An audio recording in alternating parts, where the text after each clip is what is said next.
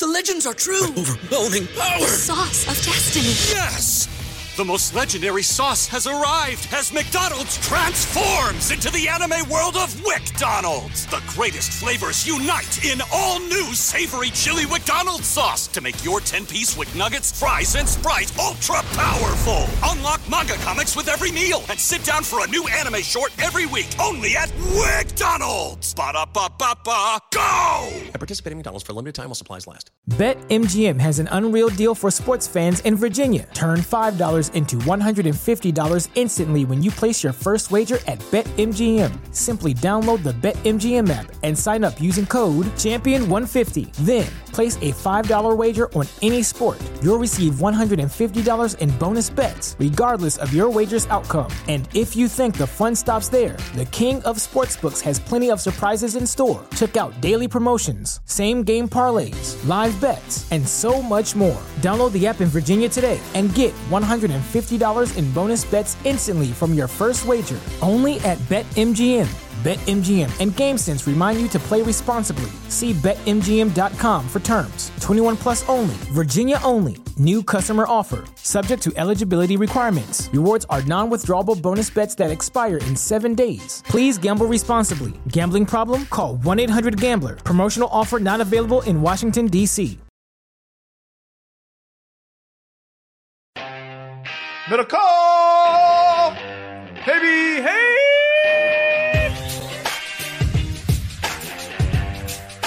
Hello, everybody. Welcome. I'm Guy. That's John. It's another edition of Haberman and Middlecoff. On your YouTube channel, or I guess our YouTube channel, your YouTube feed, on the podcast feed. If you listen to the pod, thanks. Share it. Keep helping it grow. We appreciate that. If you're watching the YouTube, either live or later, hit that like button, subscribe to the channel. That's great, too. Let's also welcome back John Azuki. Middlecoff is back on Twitter, for those wondering. Kind of. Can't quite tell what's happening here. Looks like you did get access back to your account, John, and announced your return with Welcome Back, the song. But you still says Azuki here. What's the deal? I'm not able to change the name. So it's just I might just do a 30-day deactivation hiatus and then make a potential return. We'll see. You know what I didn't think about until I saw this? I hadn't seen any of Azuki. I cannot change the name. Every time I try, John Middlecoff, the name that's just in front of the handle, like yours is Guy Haberman. Most people just ESPN's ESPN. It's just Fox is Fox. It denies me. And it's just like, I can't. I'm not going to spend time worrying about this. I spent a week away from this. I was completely fine. It also forced me to read. I don't read with Twitter because I just have that to get all my stuff. Instead, I go to Pro Football Talk. I'd go to the Wall Street Journal. I would just have to find news the old-fashioned way. That's good. You're a hunter and gatherer like our forefathers. But this slowed down my brain, and I'm not smart enough. I'm not SBF level intelligence that I can just. Twitter was a shortcut for me. Right. Because we often say one's place. Did you read that story? No, just saw the headline, and that's how I'm gathering all my information. And then it won't let me change my name back from Azuki. So it didn't occur to me until I saw this. For those of you not following, John was locked out of Twitter for a week and a half or something. I didn't realize until I hadn't seen any Azuki tweets except for when I would go to the account to check on it. Like I was babysitting a house that had been taken over by meth dealers. I think Twitter had kicked them out a while ago, and they were just doing their due diligence to rehack. Give me my shit back. So it didn't occur to me until I saw an Azuki tweet appear on my feed today with Tony Soprano's face. And I'm like, wait, John's back. And then I texted you that the possibility exists that everyone's going to have a last tweet one day. That this could have been, I was like, I wonder what John's last tweet almost was. And it was this. NFL need to send drug testers to Jim Irsay's house. ? No chance he'd pass. That could have been the last one. And see, I've come around on Jeff Saturday, but at the time that was news hits. You see it in your first reaction. Yeah. So as Azuki, it had a good run. When you're hack guy, you do some thinking. You just realize anything can get hacked. Your bank accounts, you could get robbed. You just start evaluating what's important to you, you know? The things that you want to turn on biometric passwords for, you know? Yeah, but even that, like I was well protected. I did have that. You had the two-factor turned on? Yeah. It happened fast, and I didn't react because I was overwhelmed, and I just don't need it, I think. Honestly, I just don't. It doesn't make me happy. Okay. You are much better about compartmentalizing, avoiding. It creates. In what world would you keep doing something that makes you mad? Most people that you don't need to do, right? There's not. You didn't like my idea for the great. We had the Great Resignation, which turned out to be mostly fake. But my idea for you was the Great Unfollowing. I agree. I just don't like it. And I used to, and listen, I used to love it, and I'm sad to admit. I mean, I've been at points in my time when I was addicted to the application, and I'm going to remove it. Kind of like if you could just go cold turkey from doing drugs or alcohol, if it was like it was, I wouldn't say ruining my life, but it was negatively impacting it. I will admit that. And without it, I'm glad you found a new lease on life. I've been freer. I'm glad you feel so free. John, let's tell the people about our friends. It's all good with Tito's. Tito's Handmade Vodka. They sponsor the podcast, which we love and appreciate. Tito's Handmade Vodka. Holiday season is upon us. And whether you're heading out to meet friends, just chilling, looking for a new friend, bellying up to the bar, having people at your place, going to somebody else's place, Tito's, it works in every situation. Tito's Handmade Vodka. Yeah, I mean, if you're eating Thanksgiving dinner next week without a Tito's and soda, a Tito's and water and lemon, as our friend and partner, even though friend would be strong, we've never met him. We've heard a lot about him, and we would love to. Some would call it strong. Some would call it a complete mischaracterization of the facts. Yeah, Tito Beverage, the CEO, president, founder of the company, Tito Water and Lemon. Excuse me. How about Tito Water Lemon? That's his drink. When you are flight delayed and you're tweeting at Delta or Big Cat, help me out. Over to the bar and get yourself a little Bloody Mary with Tito's. Or you can just check out, look at some of these. Tito's, for those of you watching, you can see it. There's one drink called Tito's As Easy as Pie.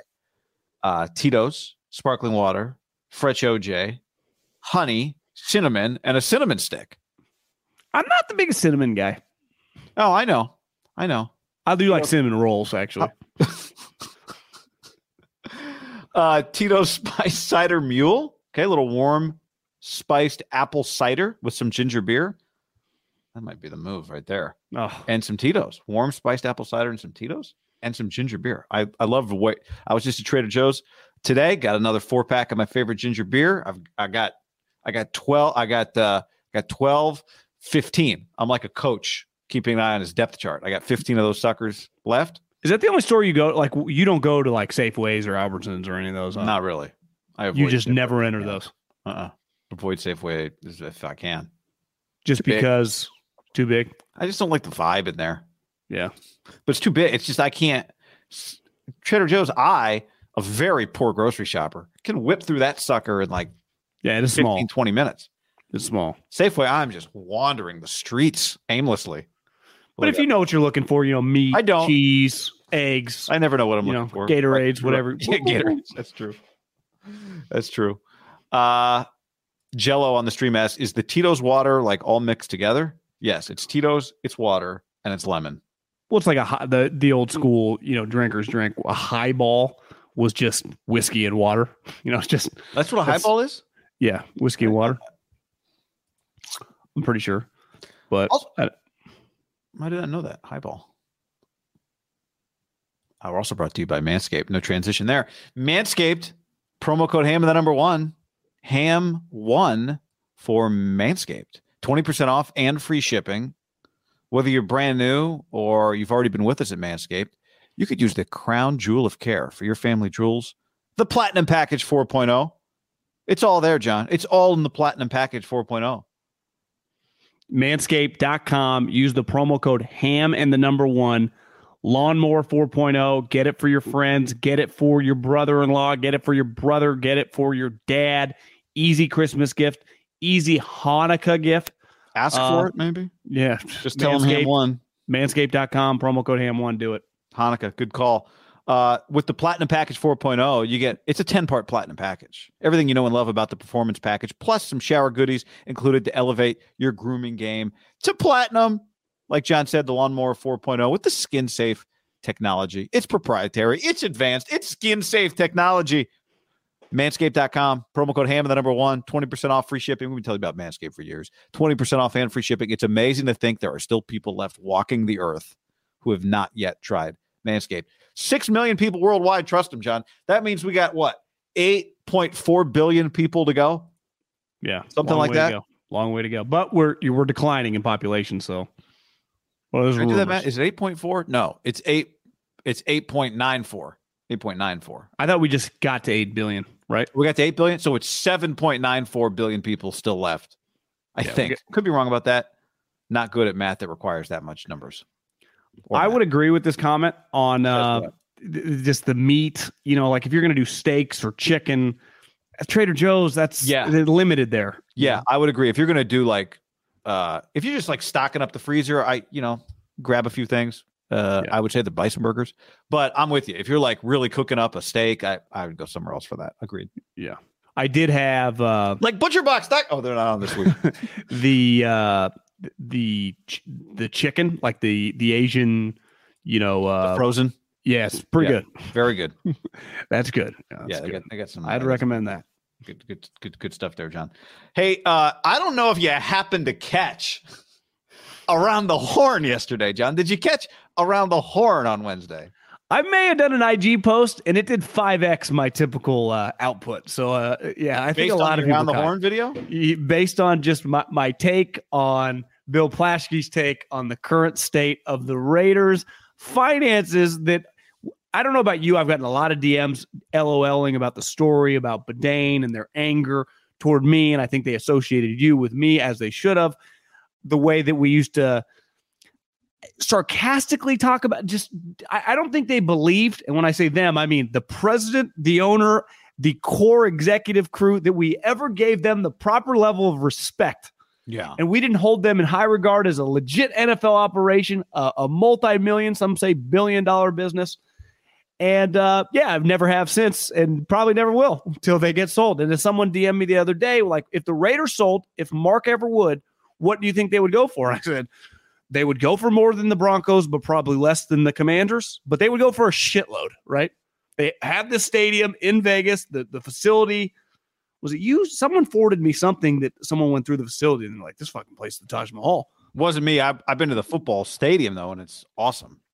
I think their facility is like, the NFL is different than college, right? You're not in some arms race with your facility, so not everyone's always trying. Yeah. But from what I've been told, their practice facility, separate from the black stadium is badass. Right. It's the best in the league. You got it, John. When you're performing like that on IG, you got to put it on the YouTube story. You got to get it on the YouTube story too. Do you do the one where the green screens? Do you put those on the shorts? I think I have. Or shorts, yeah, not stories. Got to get better. Yeah, shorts. Shorts do well. As you know, I love to watch good shows. It tends to happen not on purpose, well after everyone else has watched it. Like, I got 2 episodes of Sopranos left. Can't wait to see how it finishes. And been deep in that one. I watched Mad Men this year. Good show. Highly recommend. When you watch Sopranos, do you fast forward when it gets kind of slow, or do you just let it go? That's a lot of television. I mean, Tony's sex scenes sometimes. With the Russian chick? That was a few seasons ago, yeah. Yeah. But so last night, Wednesday night, I started watching Yellowstone. Welcome to the party. Thank you. 2 episodes. Episode 1 was 90 minutes. And Kevin Costner, you've watched it, so you may remember this, is talking to one of his sons. And he says to them, I just started watching I Love Lucy. Little late. You know what's great is, like, I know I got all the quotes ready and people think like I remembered the show from 10 years ago, 15 years ago, 20 years ago, Sopranos. Like, no, I just watched it 2 weeks ago. That's why I know the Soprano quotes. But there's a scene where they're talking about one of his sons wants him to, and you may know the story better than me because I've only watched 2 episodes, wants him to, like, cut the trees down and let a neighboring town buy like 30,000 acres or whatever from him. Okay. And what he says is, son, there is no leverage like knowing that if somebody had all the money in the world, this is what they would buy. So when we asked, like, how much would the Raiders sell for? They would sell for however much money the richest guy that wants to buy the team can afford to spend. You know, when you're like, oh, it's worth $6 billion. Yeah, it's worth $6 billion unless, whatever, Elon is in a bidding war with Bezos. Then it's worth more than $7 billion. And Zuckerberg's interested. Yeah, whatever. It's worth $7 billion, I guess, relative to the last one. But the reason these things have gone from the Warriors being worth $500 million to fucking billions within a few years is because these guys want to buy these teams. So it has nothing to, there's no comps. This is not a tight end contract. There are no comps, right? But in fairness to Mark, they've added value by going to Vegas in the stadium. They've added value, no question. But ultimately, like, if they were in Oakland and the new guy was like, I'll just buy him and move him to Vegas, they would, like, to me, Mark. If they were still in Oakland, I think they would go for dramatically less. There's no question. But they would still go when they got bought. Yeah. They'd be I think. You wouldn't be able to get him for $850 million in Oakland. I think they'd probably be it'd be one of the top team sales in the history of team sales. I think if they're in Oakland, they're going for like 2 or 3. Especially if the league told them, like, yes, we will help you move to Vegas, and the state of Nevada told them we will give you $750 million for your stadium, right? True, but you got to pay move. I mean, regardless, I hear what you're saying. Regardless, anyway. So that's what they would go for.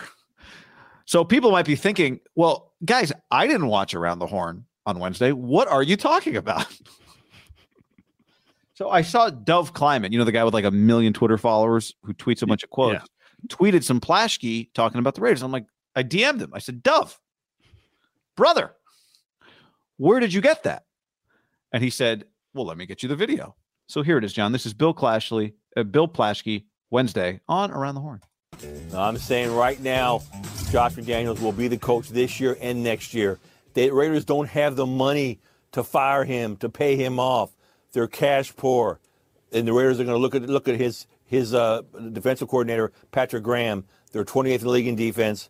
They need a whole new defense. That's not McDaniels can fix that up. Now, you're reporting the opposite, or you're just thinking the opposite? I have learned the opposite. I've learned that they don't have the money.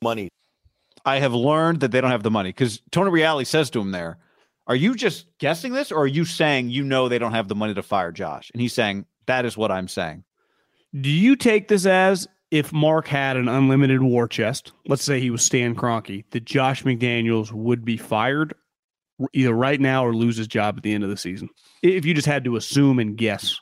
Not necessarily, because saying they don't have the money to buy him out is different than saying they would buy him out if they have the money, but they don't. Yeah. But it's not even an option for them to think about it. Because that's the part we don't know, right? Is Bill saying, I know that Mark would fire him if he could, but he can't? Or he's just saying it's not even an option for them? But I do think if they had an unlimited war chest, it would be more of an option than clearly it is at this point. Remember we talked the other day and there was a comment that Mark Davis made about, how did he say it? Like, not kind of like we have a contract and, you're supposed to work through contracts, or you're supposed to live up to contracts or whatever it was. And I remember thinking, like, that's kind of a weird way to talk about it. Well, it's like he was asked if the vote of confidence. He thought it was kind of stupid. He basically, like, isn't the vote of confidence when I sign him to a 4 or 5 year deal? Yeah. Like, do I constantly have to, when things go bad, talk? I mean, these aren't exactly his words, but basically, like, the confidence is in the 4-year guaranteed contract that I signed him to. Because I did hear or read that he signed a 4-year contract. And honestly, Guy, if that is true, that feels a little small modern day to not be 5, right? Yeah. I do think, looking back, the Josh McDaniels thing, remember Vic Tafur, who has been embedded with this franchise since you and I have been doing this for a long, long time. I remember interviewing Vic when I was doing radio in Fresno. So it's been... Do you remember last year during the hiring cycle when he reported that Josh really wasn't an option, like they weren't that interested, and then it happened?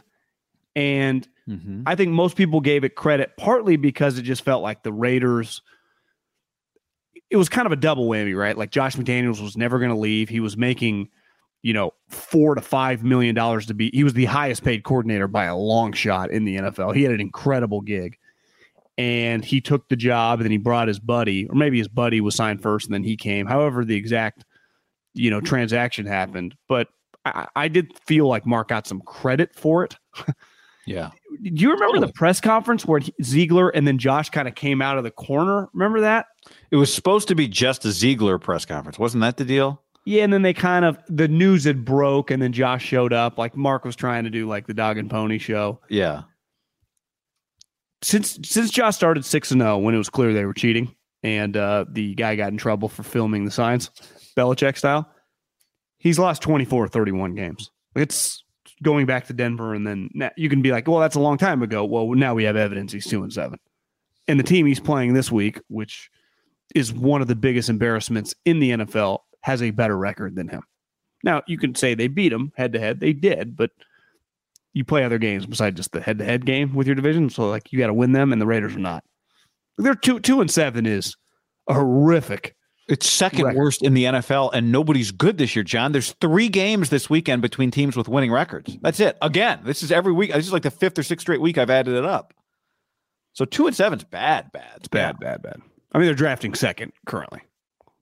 And if they were to lose this week, you can't argue the head-to-head thing anymore, because then you're 2-8, and Denver's 4-6. It's a big game. Well, you lose this game.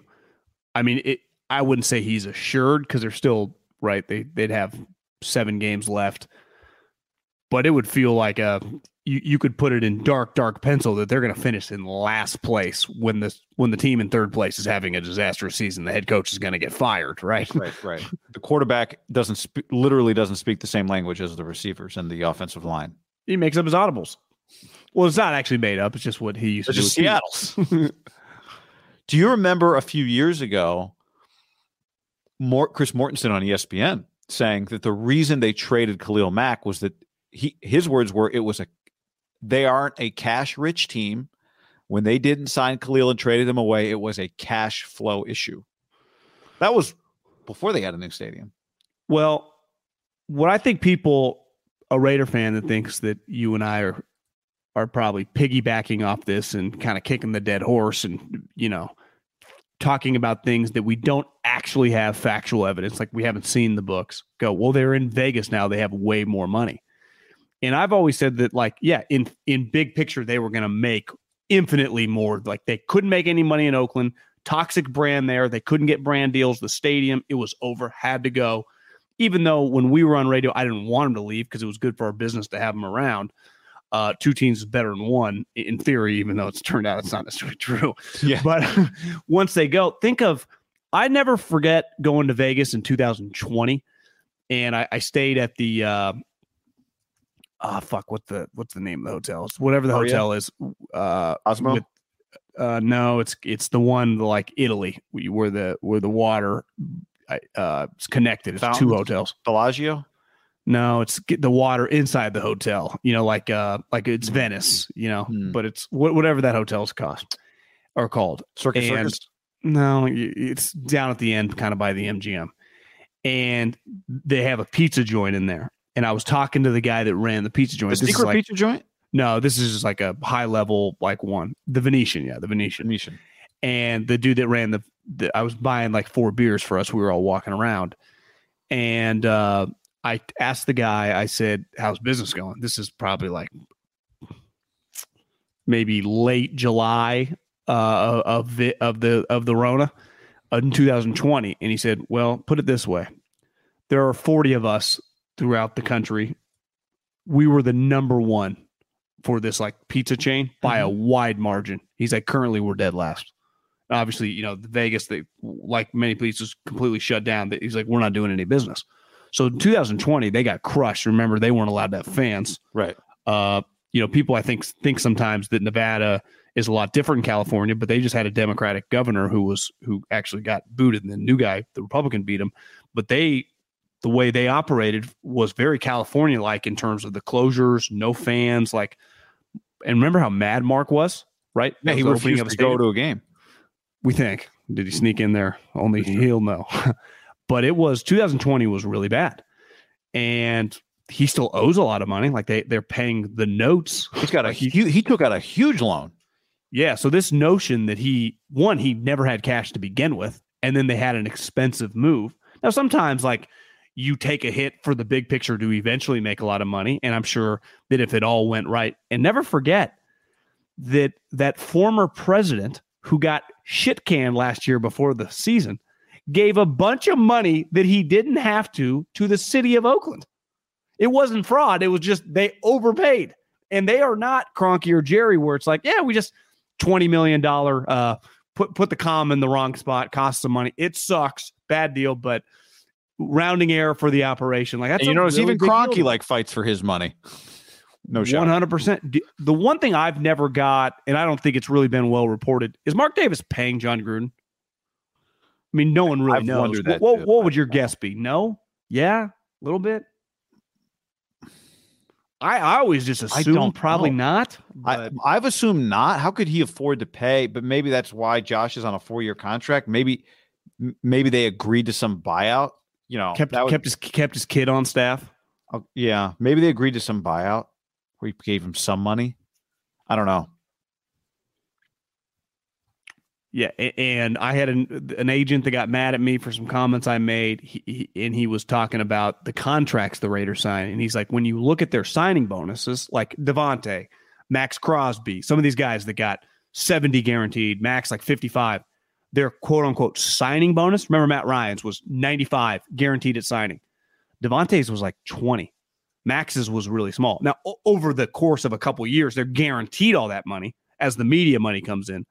But Mark does not sign huge guaranteed at signing.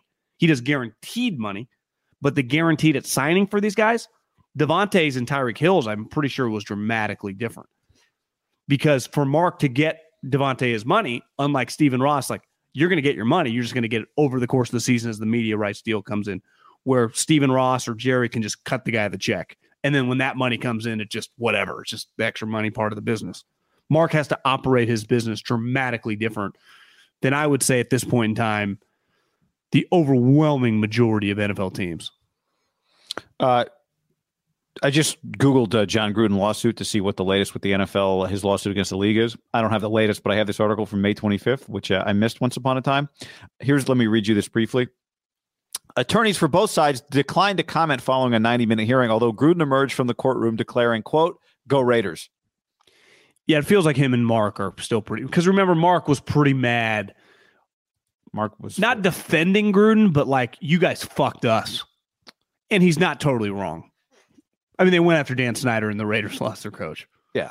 He feels that on. That happened. He was. I mean, they came after him. Well, not was, is. He is consistently picked on, right? Like when Mort says, not only did Mort say they're cash poor and that's why they lost Khalil Mack, he said something else too. What was it? I don't know. The point is, like, when you hear some of this stuff, it kind of sounds, the Mort one felt like I don't want to source guess here, but felt like there was some, like people around the league, I think it's pretty safe to say, especially given the way things went with LA, are happy to make them look bad. People think we're just in bed with the Niners, and I have no problem saying this. I don't think there's that big of a difference between Jed and Mark. Now, the difference is the league, the 49ers are very profitable for the NFL. But, for example, if Mark had just done what Jed had just done, he would have got made fun of universally. Yet Jed really just, like, there's one guy that kind of picks on him. That's Pro Football Talk. Florio's kind of always headed out for the Niners. Jed just financed the mayor to take out the mayor that's been going after him in Santa Clara and lost. And the mayor that won, the incumbent, is in Stephen Ross's pocket, the owner of the Miami Dolphins, who has, as you alerted me to, billions of dollars worth of $8 billion project going on near the Niners facility. I didn't click on it, but I guess, I'm sure it's locally in the Santa Clara market. Jed had been part of commercials talking shit about the incumbent mayor. So this notion, like, it's not like Jed is some fucking wheeler and dealer. And like Davis, their family did not have much money until Levi's brought them a ton of cash. And it's clearly been very lucrative for his family. But when you see the Raiders, and this gets back to what you've always said about like whenever Bezos or whoever the guy is buys this team, it needs a complete blow up. And that starts with probably the name of the team. Just rebrand the whole fucking thing. Last time you said that I said that, which is true. I've said that. It just became 2 days of. I know, but it's this team has problems. Yeah. And I think when you look at the Raiders, telling you what I would do if I bought the team. Well, you and I have been talking a lot about Devontae, and I'm on several text chains. This guy was not a rocket ship. I mean, one of the biggest brands in the world. I mean, the Packers are like the Cowboys, like the Yankees, like the Lakers. There are Manchester United. There are Chelsea. Like these are behemoths.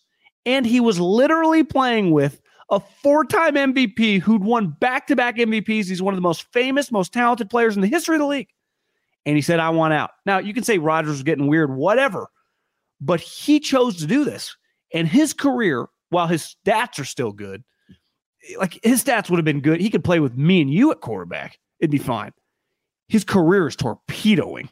And the quarterback's crying. Stories are coming out. They can't buy up. Like this franchise, like when Mike Pettin once upon a time made fun of Jim Tom Sula, said like, our building's on fire. Look at these guys. That building is on fire, guy.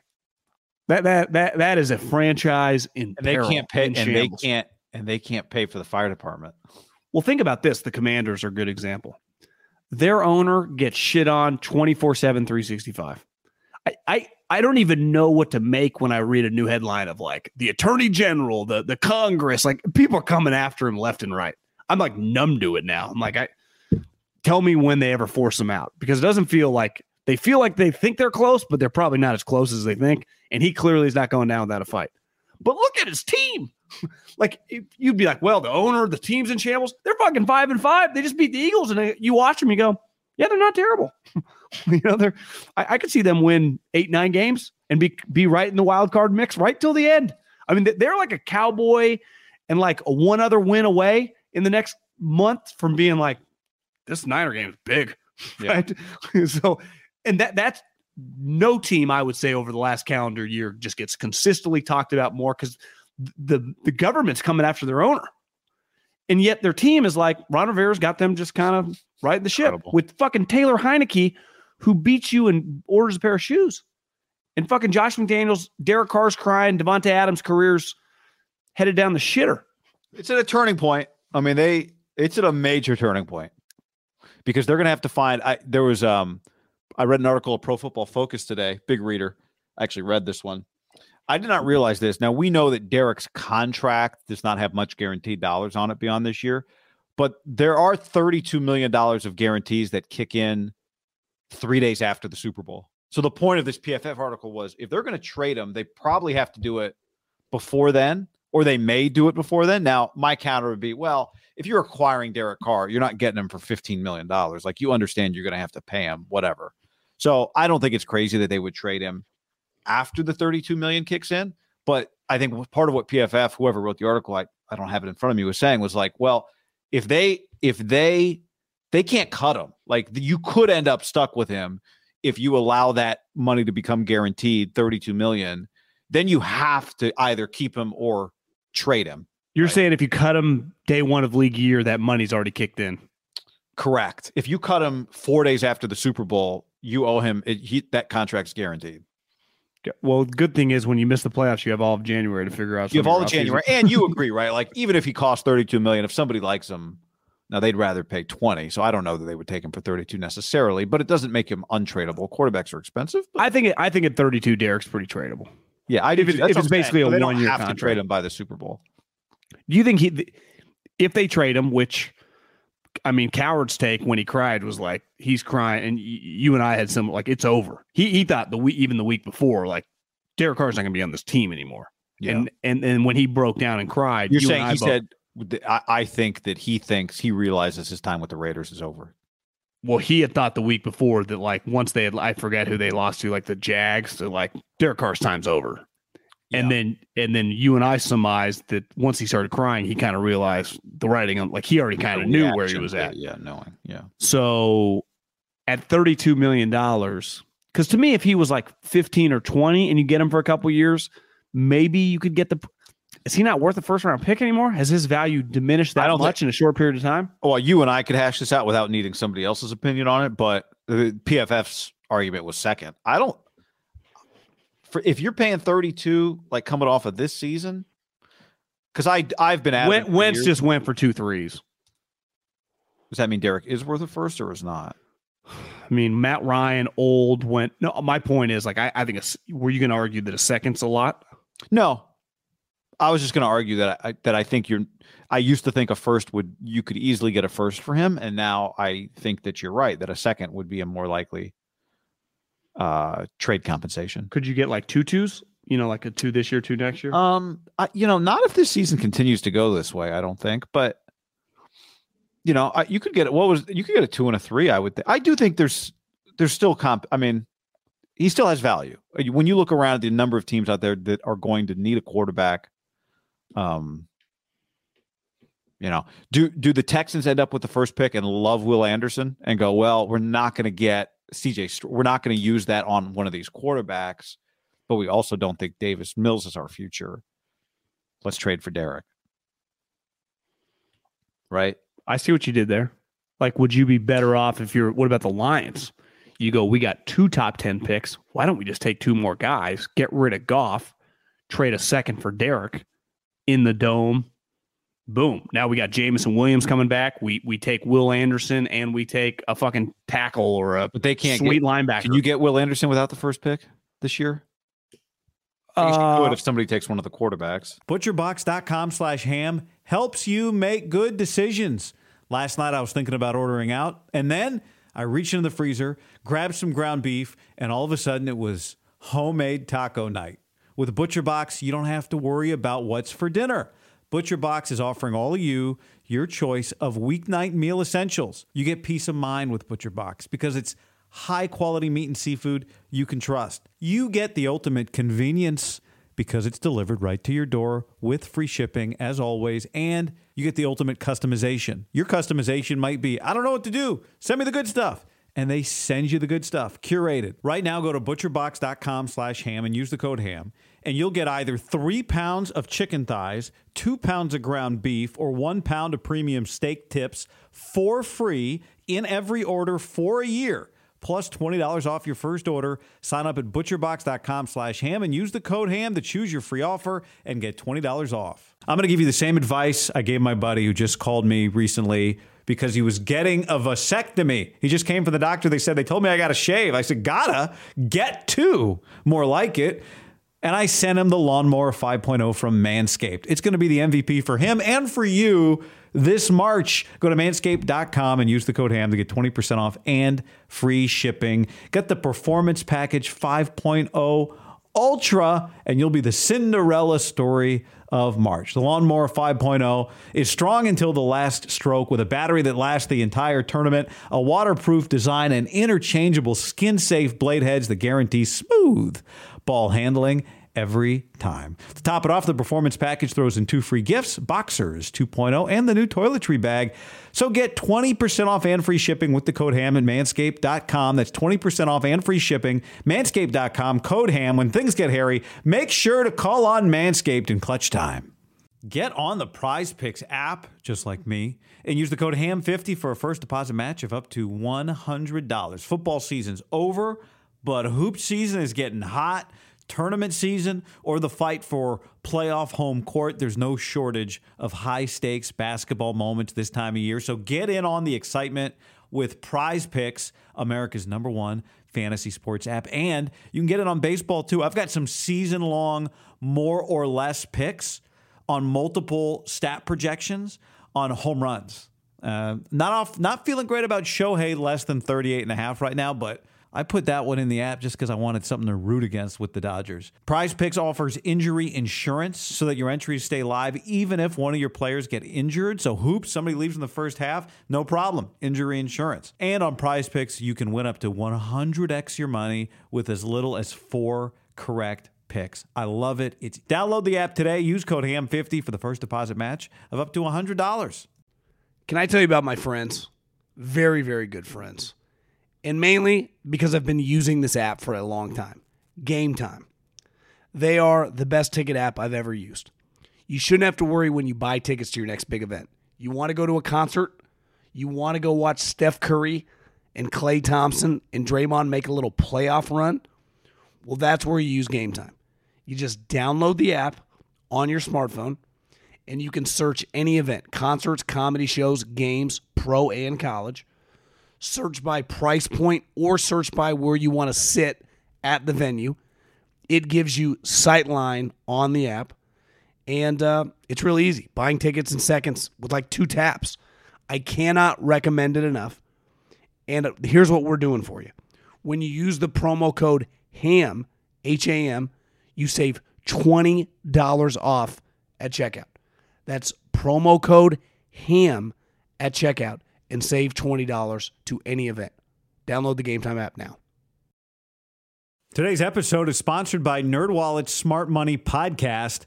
NerdWallet's trusted financial journalists use fact-based reporting for some much-needed clarity in the finance world. The nerds will help you get smarter about balancing your portfolio and avoiding scams so your money is just as safe as betting against the Cowboys in the playoffs. Planning your tax bill so you don't dread April every year. And saving on travel. Vacations coming. You spend less on airfare. It means you're not choosing between surf or turf. It's surf and turf for dinner and maybe even an extra night stay. So listen to NerdWallet's Smart Money Podcast on your favorite podcast app. Future you will thank you. Tecovas, oh yeah. I was just looking at some pictures of a concert Luke Bryan, my wife and I went to, 10 years ago. She had some old cowboy boots on. This is like a couple weeks ago, and I said, you need some new boots because we're going to see Luke Combs. So she went to tecovas.com, and they're just perfect. She loves them. You can do the same. You go to tecovas.com. These boots are Austin-designed, Texas-tested, handmade down in the boot capital of the world, Leon, Mexico. If you've ever wondered, can I pull off cowboy boots? Then you should pull on a pair of Tecovas, and you'll see they'll become your new favorite footwear. Cowboys knew what they were doing when they invented Western wear, and it's all kinds of Western staples. Trucker jackets, the perfect jeans to go with your boots, performance pearl snaps, cowboy hats, bandanas, you name it, they'll get you outfitted. If you can't make it to a store, Tecovas delivers the most premium quality, most comfortable Western goods right to your door. Visit tecovas.com. That's TECOVAS.com. and point your toes west. BetMGM has an unreal deal for sports fans in Virginia. Turn $5 into $150 instantly when you place your first wager at BetMGM. Simply download the BetMGM app and sign up using code Champion150. Then, place a $5 wager on any sport. You'll receive $150 in bonus bets, regardless of your wager's outcome. And if you think the fun stops there, the king of sportsbooks has plenty of surprises in store. Check out daily promotions, same-game parlays, live bets, and so much more. Download the app in Virginia today and get $150 in bonus bets instantly from your first wager. Only at BetMGM. BetMGM and GameSense remind you to play responsibly. See BetMGM.com for terms. 21 plus only. Virginia only. New customer offer. Subject to eligibility requirements. Rewards are non-withdrawable bonus bets that expire in 7 days. Please gamble responsibly. Gambling problem? Call 1-800-GAMBLER. Promotional offer not available in Washington, D.C. I was texting someone the other day. The quarterbacks depend, Bryce, Will Levis, CJ Stroud. But a lot of people I know do not think CJ Stroud is going to go in the top 5. But let's just say Bryce and Will Levis. You can go, well, Will Levis, like I'm telling you, just because like you win or lose in college does not determine where you go in the draft. We've seen that. Will Anderson, there's a Penn State offensive lineman, and Georgia's defensive lineman might be the best player in the country, number 88. I've heard he's got some, I don't know if his character's perfect, but I saw DJ do a little mashup on Instagram, and he was just doing 360s, jumping over guys, slamming guys. He was the best player on their defense last year. So that's kind of the crew. Yeah. Because it doesn't feel like there's like a Jamar Chase in this class. I don't think there's a Patrick Surtain, like a lock Hall of Fame corner. So it feels like those quarterbacks and then, a couple defensive linemen and, there's always like a couple offensive tackles that end up going really high. But you would say the Lions, even the Texans don't need an offensive tackle. They would probably go D-line or quarterback. I don't know if this draft is super loaded. Also, one knock I've heard on Will Anderson, he's 237. So it's like, like Bosa's 260. He's not just a lock. How much? He can't be Micah Parsons? Not really that type. It's not a linebacker. Well, that's what he'd kind of have to project at that, but that's not really what he does. It's just, again, we're nitpicking in top 5. Yeah. The other factor is bad teams have quarterbacks. Chicago has a quarterback. They're 3-7. Jacksonville has a quarterback. They're 3-7. Pittsburgh just took a first-round quarterback. Although, I wouldn't be opposed to taking another one if I were them. Micah Parsons was 246 at the combine. Okay. But I'm no scout here, John, but I think it's dangerous to project a guy, to comp a guy to another guy. That's an exception to the rule, right? Micah Parsons is kind of an exception to the rule. It's like when you ask a player, like, who is your game like? It's like, oh, I'm like Katie mixed with Steph. It's like, okay, well, those are both exceptions to the rule. So that's a weird comp.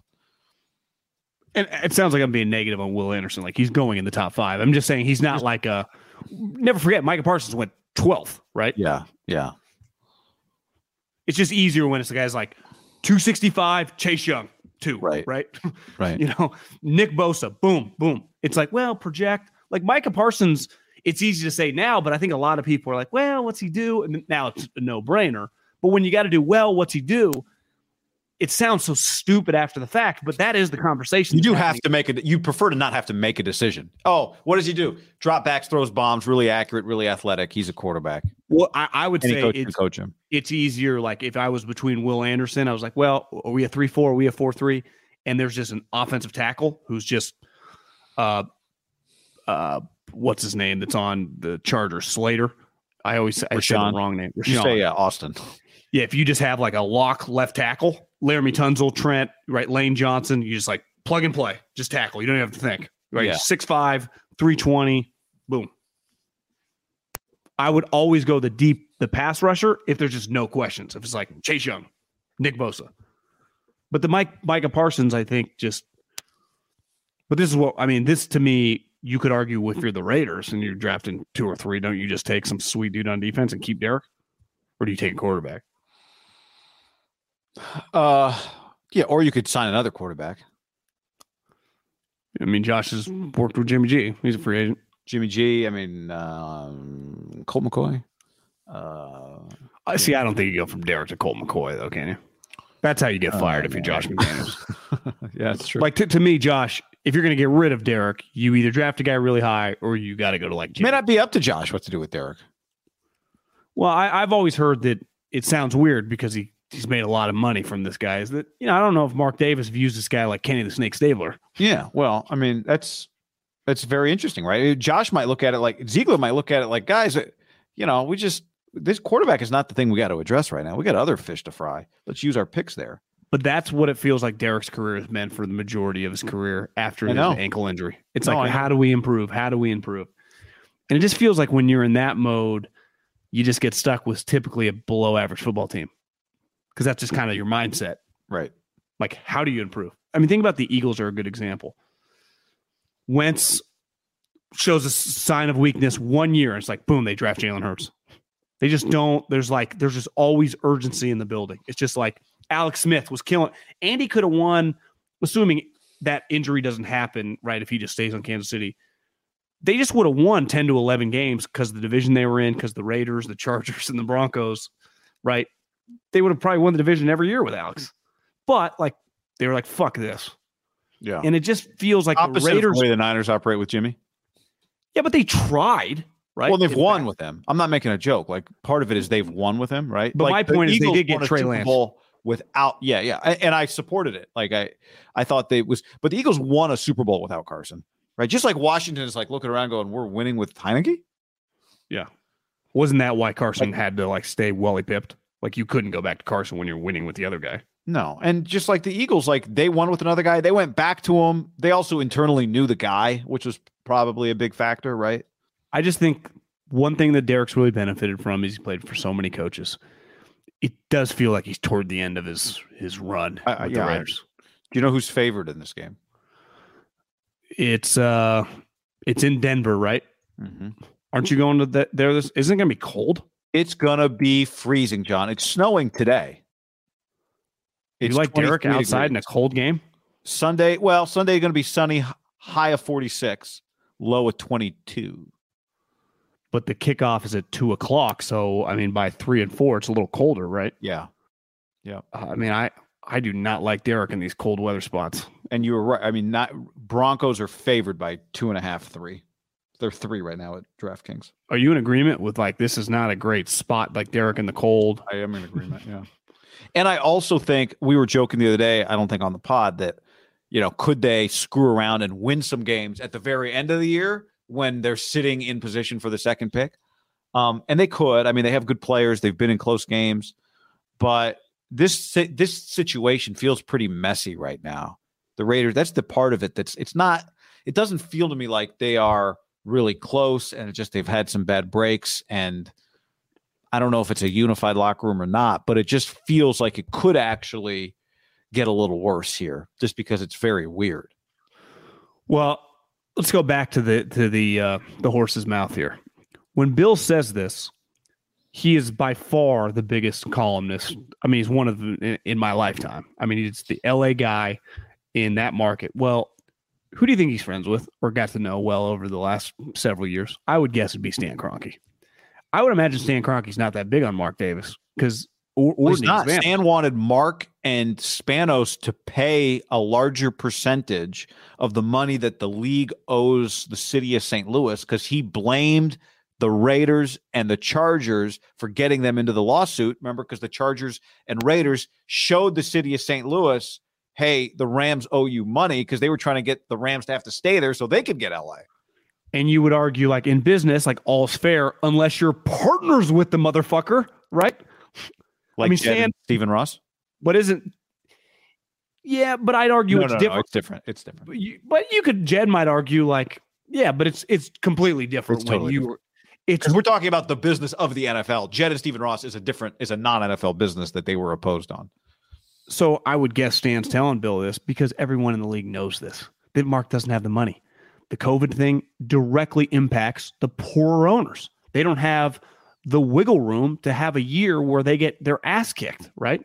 And I don't blame Mark. He was really rattled by the no fans that year. Pissed him off. It was a big fucking deal to get people in. And then he finally gets them in. And a year later, their season's shitty. Yeah. And it's just one of those things when you move and you have no equity in the town, in a bright light town that you see Garth just announced, like they're used to stars, you know? I think it's part of why Bisaccia never had a chance. Like, you got to sell season tickets. You got to get people excited. Josh McDaniels would do that. Right? I know this. If I was Mark Davis and Tom is like on the fence this offseason, I would tell Josh, like, I'm all for you bringing Tom Brady here. Yeah. Right? Because we've talked, I think it's fizzled a lot, but I could see it come back up. Tom, Kyle, Niners, parents. I do too.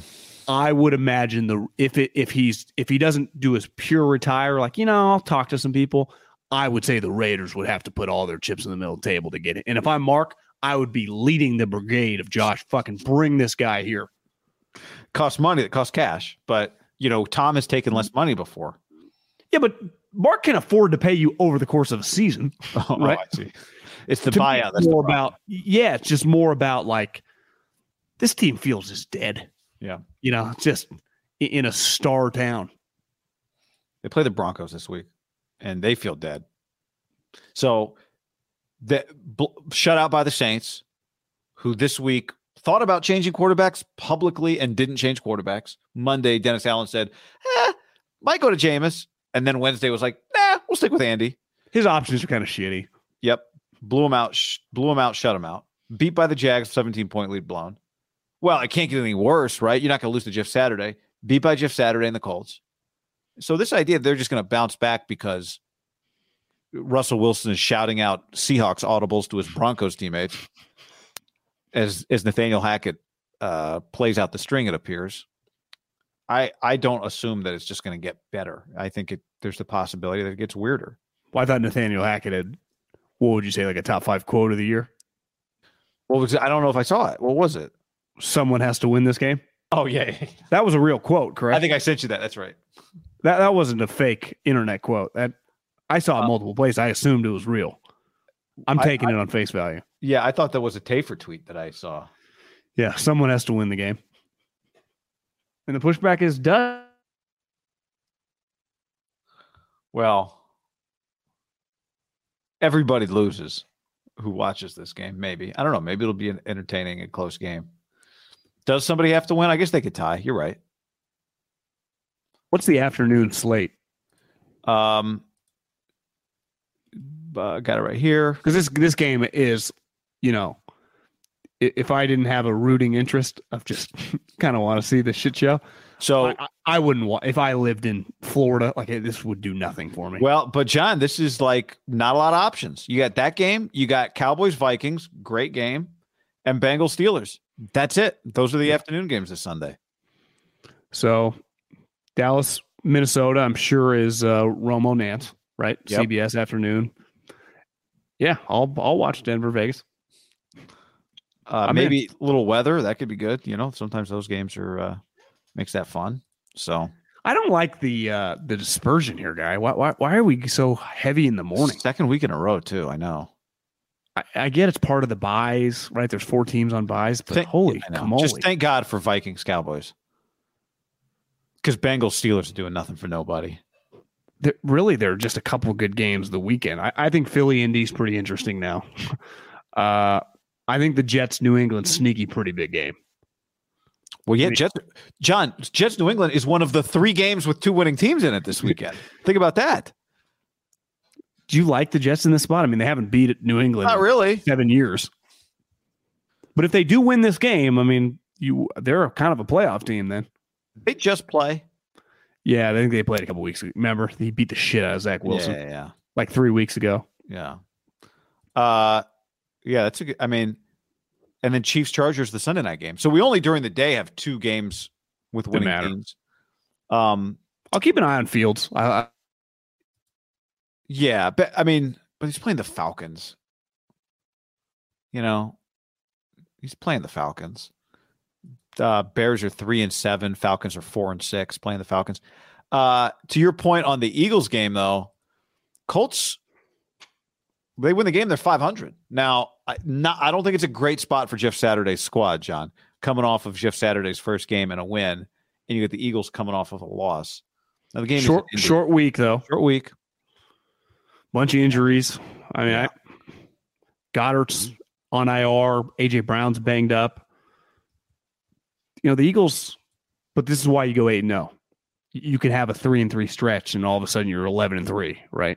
Yeah. It's the best part of. I mean, we saw it last year with the Arizona Cardinals. If you listen to this before Thursday Night Football, Titans Packers. Yeah, it's not. I'm excited about that. I mean, Commanders are playing Houston. Are we going to look up and the Commanders are all of a sudden 6-5? Yeah.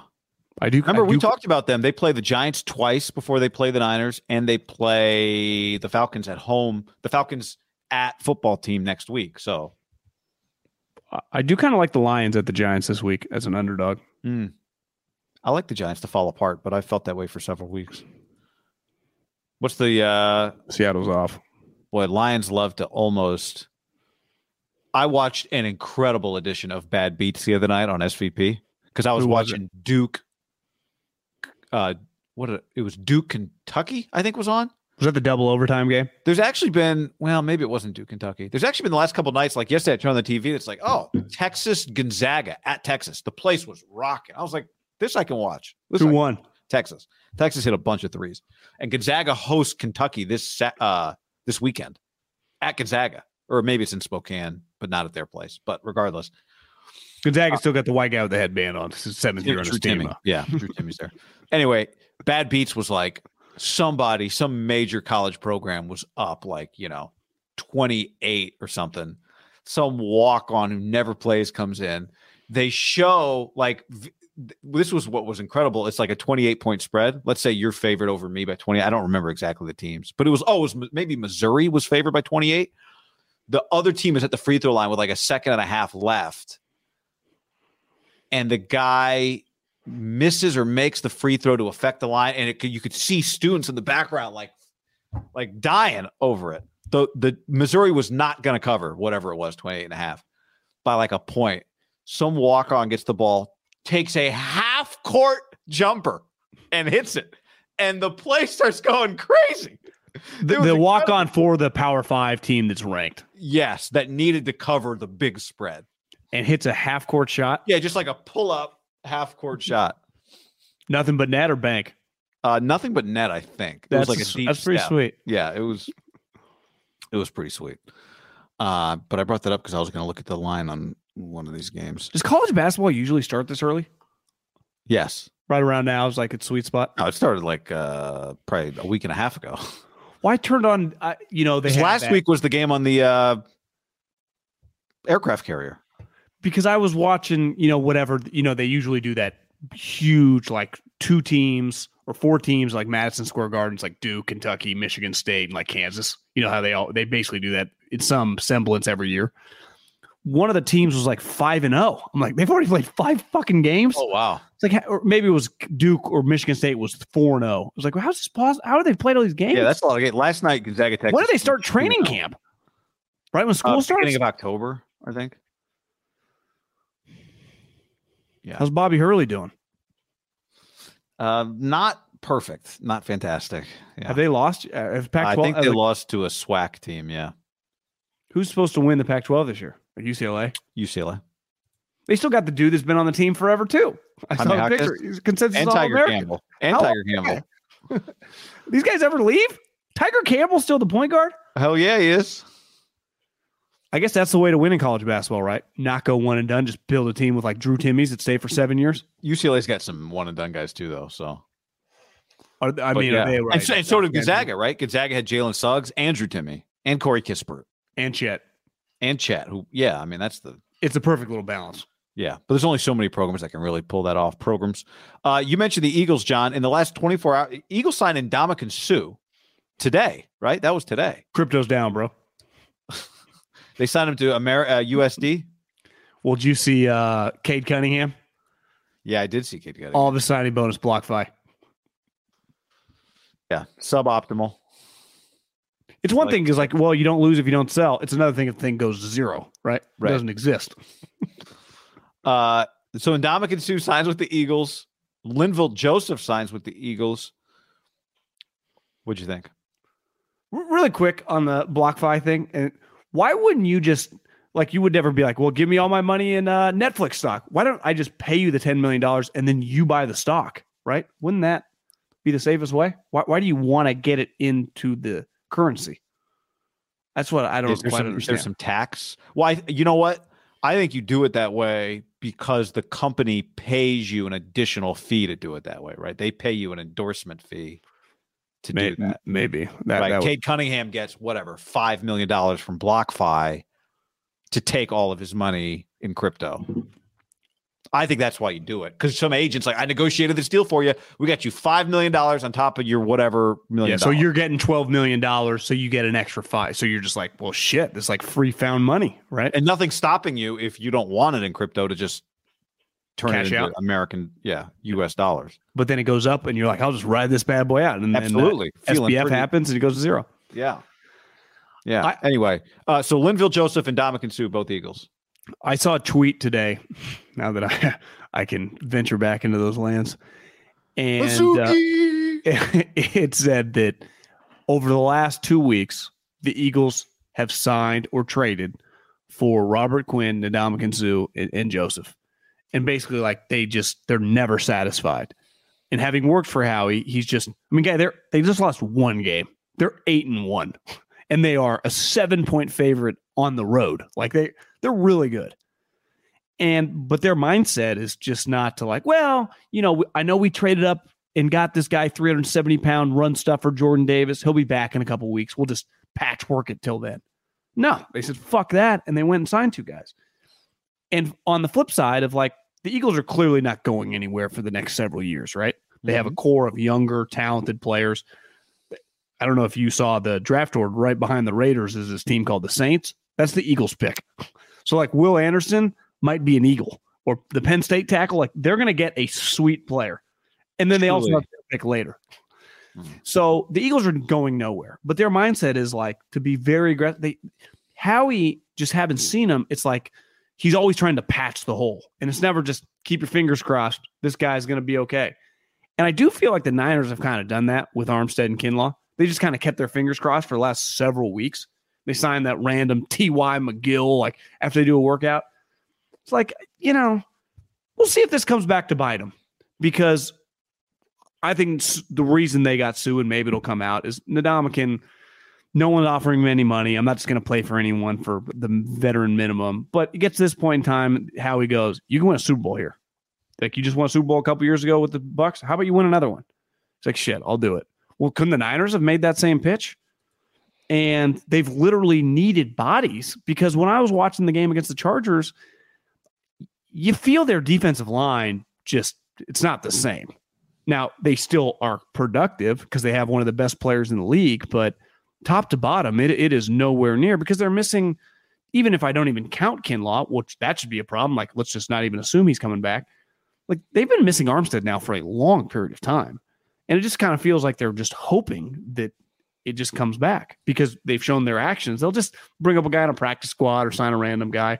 Like, Howie did something real, sign real players, especially Sue, right? He's an older veteran, but he would play for the Niners. So Linville Joseph started 12 games for the Chargers last year.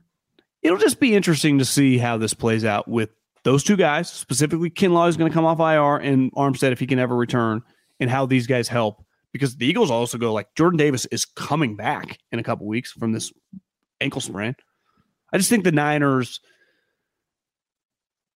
they've just been much more prudent with this position, because in the past it's worked out that way. They've been able to. And they're, to be fair to them, John, they develop it really well. They are deep at that spot, right? But just signing a guy off the street doesn't do it, doesn't factor into like losing draft picks, or it's not like you're paying Sue any money, right? Right. I just mean, like, the Niners, it's not crazy for them to have some level of confidence in that, in what they have ahead of whoever they're signing off the street in a given, week 11, right? Now, on this specific player, Kasarik was in Detroit with Jim Washburn and Sue. So, I guess there is a chance he doesn't like him. Yeah, that's true. But Joseph is a guy, like, there just are veteran bodies out there, and it just feels like the Niners have tried to patchwork it a little bit. And this isn't like the downfall of their team, but the Eagles, like, their mentality is always double down, double down, double down. That's That's just Howie.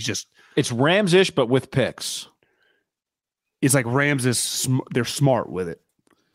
Football Outsiders has a stat called power success, the percentage of runs on third or fourth down with less than 2 to go. So 3rd and 2 or less, 4th and 2 or less, in which it gets picked up. The Eagles are dead last in that stat. Offenses pick it up 86% of the time with the run. The Niners are actually 4th to last in that stat, 78%. Well, because now the Niners are also like top 10 in sack rate, right? Bosa's second in the league in sacks, but yeah, but to me, this is more about the run and the beat that they're missing. Yep. And I saw someone in the chat was like, midseason signings rarely work out. Yeah, but you can also cut the guy in a couple weeks. You're not tied to anything. Like when you make the trade for Robert Quinn or Christian McCaffrey, like, you've made a move to acquire. When you just sign a guy off the street, it's always weird to be like street free agents, especially when they're like, Ndamukong Suh's probably made $200 million. Like, he's not some like unemployed loser. I was on my couch in my mansion. I've just been tweeting about fucking BlockFi and interest rates, bro. But having breakfast with my guys in Nebraska.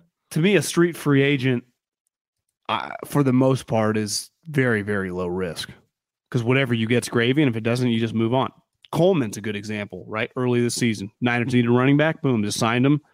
He gave him a couple of carries. If it works, great. If not, you just cut him, right? They're just, you're not tied to them. That's the best part about the NFL. You can just always get in and out of, honestly, the majority of players on your team. Yeah. I know you have not watched episode 2 of Hard Knocks. I'm about halfway through you watched episode 1 before I did. Then I watched it. It was really good. The Cardinals midseason Hard Knocks. Episode 2 leads up to their game with the Rams, which they won with Colt McCoy. And one thing, and I saw some people tweeting about this, it was part of why I wanted to watch it, I was an advocate for the 49ers signing Colt McCoy when we thought Jimmy Garoppolo was going to be gone, is that I wanted to see just the comparison of what it's like with Kyler, what it's like with Colt. Colt clearly a very good leader, belief in him, all that kind of stuff. And you said the other day you would prefer a hammy kind of ridden Kyler to maybe a full strength Colt McCoy. We'll see what we get as of Thursday. You see, they both were on the practice field today. Yeah. My guess is Kyler gets cleared, but I don't know. I mean, it's a hamstring. What'd you think about the montage where Kyler's like, lock in to himself in the first episode? Yeah. I wasn't overly impressed. They're weird. They're weird. They're bizarre. You're right. Everyone has always said this. Cliff is kind of likable, even though from the outside, the perception, right, is like he's good looking. He just got the job because he has the look. But he's never really won, whatever. But clearly he grinds, right? How Pimps is bad. It's pretty sweet. Awesome. He's like, there's Camelback. Never see it because when I leave, it's dark. When I get home, it's dark. Steve Keim was driving to work in the sunlight. But he did drop to like, it's probably good I'm not married because I can just come home. I'm stressed out and just do myself. He watches the Dateline murder mystery shows on Friday nights. That's his thing. How sweet was that room that he watches? I got caught on one and I was like, this is pretty good, actually. Yeah, there's about some rancher. It was actually like some Yellowstone style thing. But Buda Baker gives a shit. Like, that's the guy, if you told me he is or isn't playing, wouldn't matter a lot. Just when you watch, like, holy smokes, this guy's the heart of their team. Right? I think JJ obviously cares. JJ clearly cares. Tries to be a leader. But, their thing was, we got 3 games. We got to win them. Well, they lost the first one. They won the second one. I don't know really what they're playing for on a road game in Mexico City, but the one thing that jumps out when you watch them is just the people they have. They've got Buda, they got JJ, they got Hopkins. They've just got enough guys that can. I'd say Isaiah Simmons makes some splash plays. Isaiah Simmons. What was the other guy we were talking about earlier? Xavier Collins. Xavier Collins had an incredible pick 6 last couple of weeks. So they're just playing a team with the pressure on them. They cut Eno. About 7 people claimed him. I've liked Eno since. Yeah, you have. He was. I wonder if he did something. I saw his playing time was down a little bit, but it feels a little more than that. Like, it's a playing time, and did he not show up to a meeting? Like, as a fuck you and you're losing, it's just your classic. It's the move I love. Like, cut somebody, just rattle some cages. Because I do think it works. Like, all of a sudden, it's like, wait, they just cut the guy who was starting for us 2 weeks ago. I like that move. Yeah, because I just think it kind of keeps Kyler wouldn't even realize, but just some other guys. Because part of like Buda screaming at those guys. This is a major difference between the Niners and Arizona, is when your best players truly care, you're in really good shape. And Buda's a good example. He's the best player on the team, and he truly gives a shit. But he feel like he's kind of on an island. And then you have this, like, I don't want to say he's a has-been, but like JJ's success was not with these guys. He was a star with the other team. And now he's an old guy kind of like patched together. Where the Niners, like, their heartbeat is like Fred Warner, is George Kittle, is Deebo Samuel, is Trent Williams, is Nick's not like the vocal leader, but just his play. Like, he's flying around there like he's Buda Baker. Did you see the NFL Hard Knocks? Not the Hard Knocks, the NFL films of Hufanga? I mean, not Hufanga. Warner giving the hype up speech, and then Bosa's is like, yeah, everything he said, man. And it just shows you your best players have to matter the most in terms of their give a fuck. Yeah. And Belichick's thing, because remember in their heyday, they would always trade out of the first round. It's like, well, I could never have a guy being like the 3rd highest paid guy on our team as a rookie. And he refused to do it. And it was a psychology thing. And I don't know how every human being, I don't care if you've worked in what corporate office, anyone listening to this has had a normal person job. Obviously, the numbers are a lot different than people making $30, $40, $50 million. But if it's $80,000 and $120,000 or $130,000 and $200,000, that's what we talk about in the office, right? Wait, this guy, they really gave that guy that title and paying him that much. That guy. But the one guy who's the best, you're like, yeah, he's worth every penny. It's like, he honestly, he's making $400K. What would this company be with that? What would our division be without that guy? And you all know it. He's making $45 million. $45 million. John, they put a clause in his contract that says he has to study. $45 million. Who do you have to tell to study? There was I didn't think bad of is this his now. body? How bad is his body language? Body language is bad. He's not. He's small, really so his body language looks worse. And then they cut to Colt, and Colt's like kind of talking. Colt in episode 2 is almost coaching the quarterback's coach at one point, like talking to him, like hyping him up. And Colt's like taking notes, and Kyler's sitting there with like a single sheet of paper on the desk in front of him. Which I don't know. I mean, I don't want to put too much on it, but it made me think of you saying the other day when they showed him he wasn't really even like listening to what the play calls were. And I said, well, maybe it's because you don't need to. He just knows all the plays. But did you know who the third guy was in the first episode? The third quarterback? Well, I didn't, but then I saw the other day Trace McSorley or whatever. Yeah, because when he came into the game, I was like, who the hell is this guy? Just the other guy sitting there. Yeah. And then when he came into the game, when Colt kind of like rolled up on his knee and had to be helped off, it's like, oh, that's Trace McSorley that was in the other quarterback room. Yeah. It was like, Bailey Zappi divided by 3 from, some random school Cooper in Rush. Louisiana. Exactly. Yeah. That's Trace McSorley. I mean, at one point in time, Trace McSorley might have been like, I'm just as good as Kyler Murray in college. Right. And he wasn't. And now Kyler makes 45, and that guy's basically fringe practice squad, gets elevated on game day when there's an injury. It's crazy the difference, right? At one point in time, Trace McSorley's starter on a team that's winning 11 games in the Big Ten. And in his mind, even if like NFL people aren't viewing him as like a top 150 player, he's got to be thinking like, I'm beating all these teams. Like, why couldn't I play in the league? And then 3 years later, you're just like holding on to your career for dear life. It's kind of just crazy how fast that realization you come in. And that at that spot, you get replaced real quick because it's not worth keeping you around if you're not on a rookie salary, unless I think you can be good. Yeah. I used to like him at college a little bit. Really? Kind of crazy. Colt McCoy's at 35 years old. He's had a long career. Well, one thing when you watch it, and I have a buddy who knows Colt really well and just has always swear like Colt is really smart and is better than like his opportunities have been shitty, teams he's been on, whatever. But when you watch him, like you get it. Like he's a leader. He knows what everyone's supposed to be doing, not rattled. You just watch Colt and you're like, okay, I get it. I understand. Like he's not some guy who went to Texas and didn't have it. Like he had it. Well, think about this. The game that it was Saban's first championship, right? Saban's quarterback was McElroy, who has been on television now for like 6 years and who was, I think, like a 5th or 6th round draft pick to the Jets. Now, Colt was a true freshman, right? The guy Garrett Gilbert was a true freshman. Yeah, I think Colt was probably like a junior. Because Colt got hurt, and then Garrett Gilbert had to come into the game. Yeah. And Gilbert was supposed to be the next great hype, and then that kind of derailed his career. Like, this guy? Yeah, that was a tough spot. But think about Colt as, is McElroy essentially the ESPN's number 2 guy for college, or would that be the dude that eats with Sean McDonough? Blackledge? Yeah. Who would you say their number 2 college crew is for ESPN? I don't really probably McDonough and Blackledge. But I think McElroy, might be the 3rd. Is he doing games with choosing? Yeah. Yeah, maybe they are 3. He's good. I like Greg, but he's been doing media now for a long time. Yeah. But it just like he's same age, 33, 34, 35, right in that like age range. It just, you play for that long. A lot of guys in your classes, like, Aaron Murray now is doing games on television.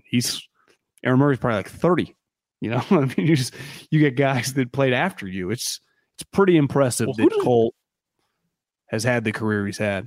Who did I just see? AJ McCarron. I think he retired, didn't he? No, he got drafted. He's in the XFL draft. He just got drafted or assigned or however they did it. XFL's coming back? Yeah, with The Rock. Oh, yeah. On the Battlehawks. Was AJ McCarron like the number 1 overall pick? Oh, no, I don't think so. Oh, in that league? I don't know. There's a few quarterbacks whose names you would recognize, like 3 or 4 of them. Jimmy Garoppolo? Kyle Slaughter. I remember that name. Why? He was I in don't. the league. Was he on the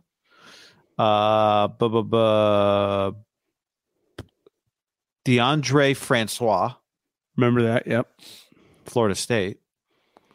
Ben DiNucci. Remember that? Had a moment. Steven Montez. Remember him from Colorado? Yep. McCarron and Luis Perez. Was he the guy that like went off in the USFL and everyone was like, this guy can play? Might have been. Might not have been. Don't recall. Shanahan Wheelie says 3-7 against Arizona. It's weird. Yeah, that's the other part of that game. You and I talk about Coach of the Year all the time, and every year, I guess we talk about it all the time. But I was on the phone talking to Yogi Roth yesterday, and he was like, I was like, who do you think the coach? We should start talking about Coach of the Year. He's like, how is it not Kalen DeBoer at UW? Because I saw somebody put out a list today, National Coach of the Year, and they had Kalen DeBoer at Washington second because Washington won 4 games last year. And I looked it up. He is having the best debut season for a Washington football coach ever when you just go back and look at everyone's first year. They have a shot to win 10 games this year, which is pretty crazy. Who do they play this week? Like Colorado? They play Colorado this week, and then they play Washington State in the Apple Cup next week. Which is a sneaky hard game.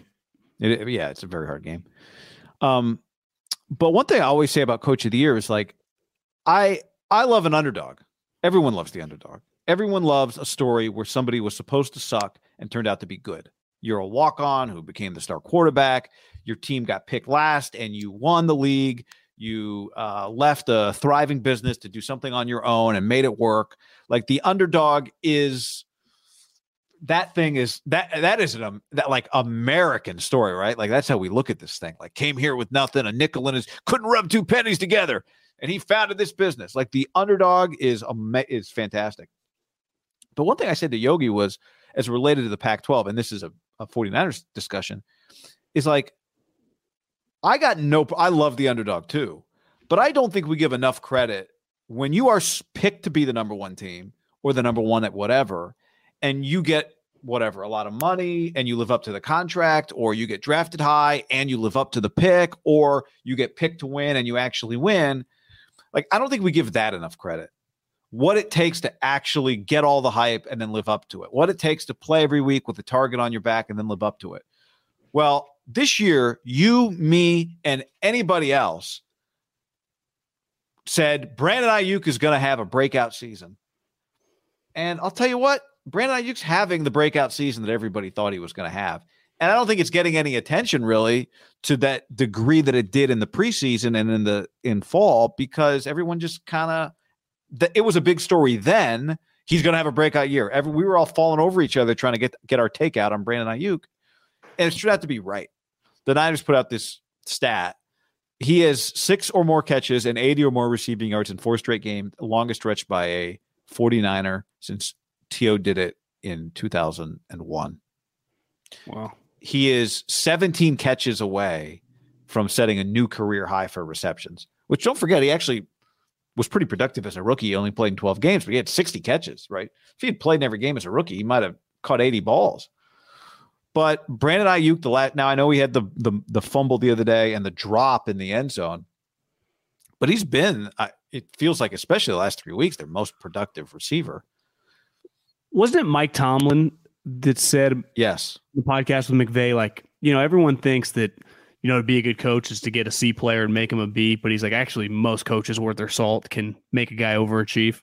Can you take your A players and have them sustain playing like A players consistently? Yep. And if you think about the Shanahan era, like, they've had some holes, right? And they've had some flaws over the years, but their best players have dominated. And the last year is a great example, right? Is their top players played like stars. And that basically band-aided some of their issues. And you look at it right now, like, there's not some perfect team. I mean, their right tackle, despite what their GM says is a major problem, they're missing defensive tackles. They got but their best players just, like, Debo statistically isn't last year, but to me, he looks every bit as normal as he's Debo Samuel. Like, he's just at any single moment a play could happen. Obviously, the other cast of characters are all balling. But this guy last year made a step, and it's clear, like, he's a high-end player. I don't know where he ranks. Like, if you did a draft from scratch, it's tough. It's a loaded position. He's not going to go in, like, the top 10. But it feels like one of those classic, like, and I'm not comparing him to like Pete Klay Thompson, but remember like back in the day when you like ranking players and like no one would consider like Klay like a top 12 player, but it's like, well, if you did a draft from scratch, you get this guy like 22, like that's an incredible, like that's what it feels like Aiyuk. Because one, he's a winning player. Like I can take him against the best teams and he can ball. Yeah. And I just think even the play that he fumbled, and I think you said this on the post-game deal, that it was a little freaky, right? He's turned into a guy, the helmet hits him, and that causes a fumble. Like Jerry Rice probably fumbles that ball, right? I mean, that's just collision in which is speed.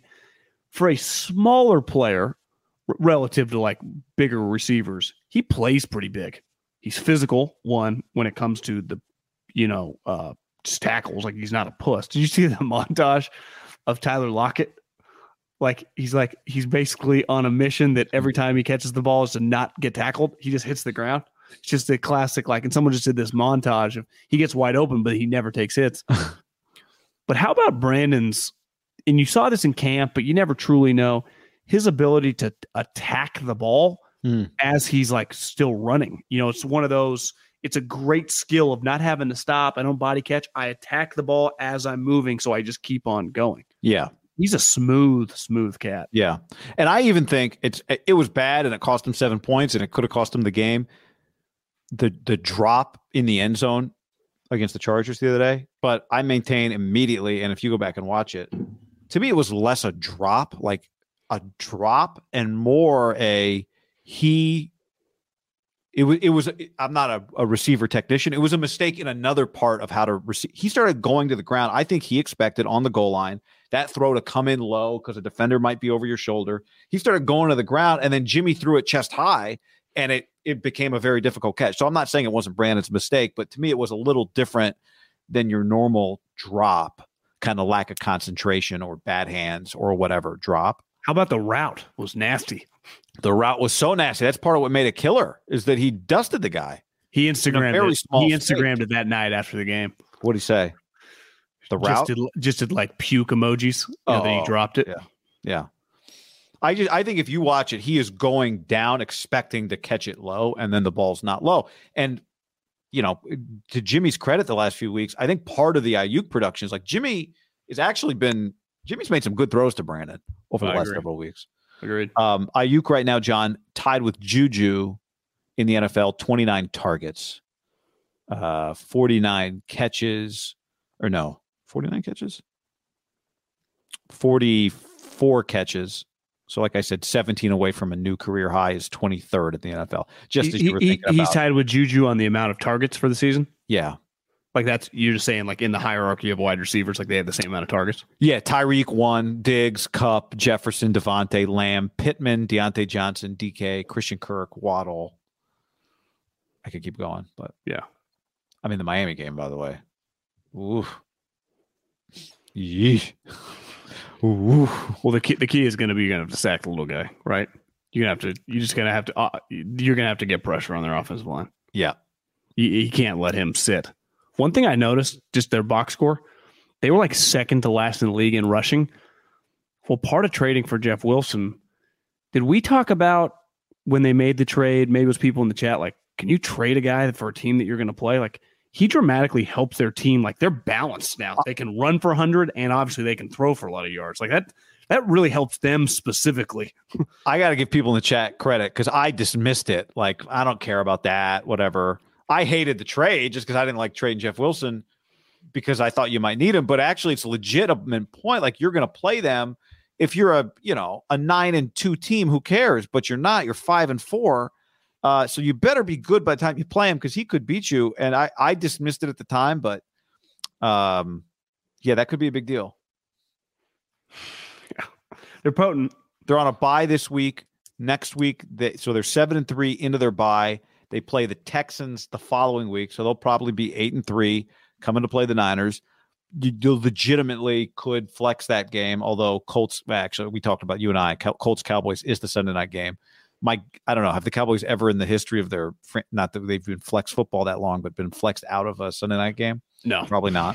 So, I'd say, too, with the Buffalo blowing that game to Minnesota, we'll see what the Jets do this weekend. Like, I would imagine people inside the Jets and Miami are thinking, can we win this division? right? It's not like Buffalo is undefeated. Right. I mean, they've lost 2 games, and those two teams have 3 losses. So if the Jets were to win this weekend, they would be 7-3. In Miami next and the week, Jets have beaten Buffalo head to head. I saw right before. And Miami has. That's right. They both have beaten them head to head. The snow game, they moved it. They put them in Detroit.